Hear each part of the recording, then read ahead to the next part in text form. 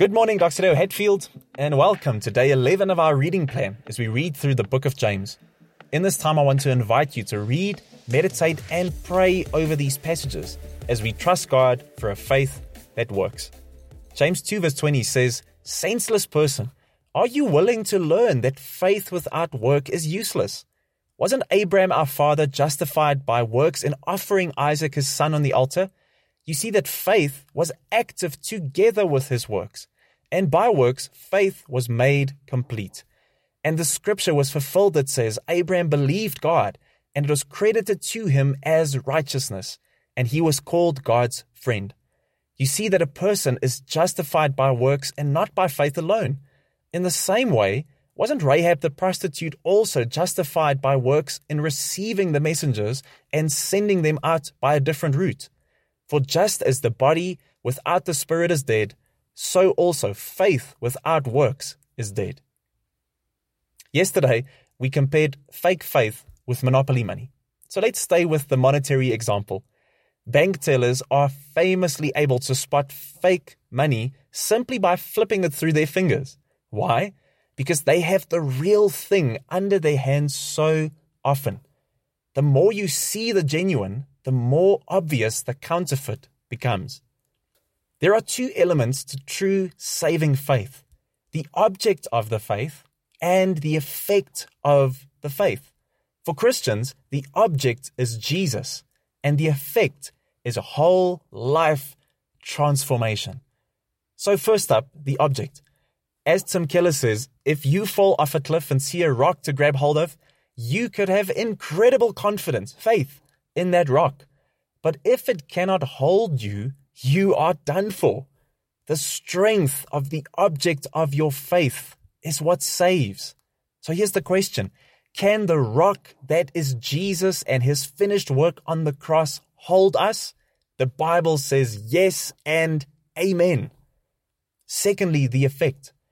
James keeps coming back to the effect that this life-changing faith will have, and that is that everything about us will change and continue to change. If I'm 30 minutes late to an important meeting and use the excuse that I was run over by an 18-wheeler truck on the highway, just slightly delaying me, everyone at the meeting will know that I'm full of nonsense.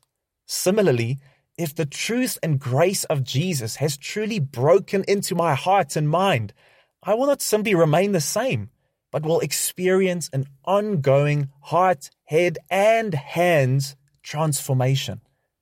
Simply doing good works in a mechanical fashion to win God's favor, but not handing over the keys of one's life and heart to Jesus is dead faith.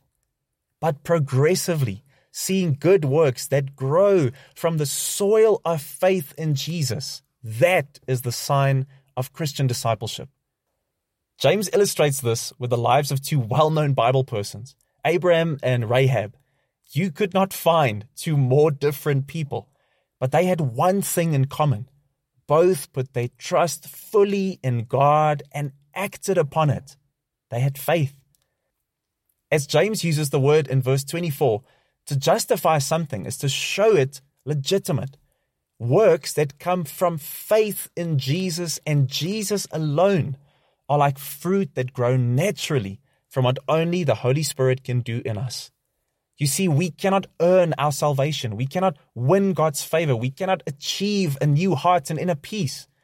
But we can trust the word of God and reorient our full selves toward Jesus as Savior and Lord, allowing His Spirit to not only renew and restore us, but to lead and transform us. Abraham believed God, acted in spite of the consequences, and righteousness, right standing with God, was given to him. You see, the free gift of salvation in Jesus is not meant to be left unopened. So as you reflect and pray today, here's a question. What are some of the significant changes that have come from the Spirit's work in your life? And how can you honor God for that today? Let's take this time in prayer. Let's be honest and open, and let's trust God for a faith that works. I'll see you tomorrow.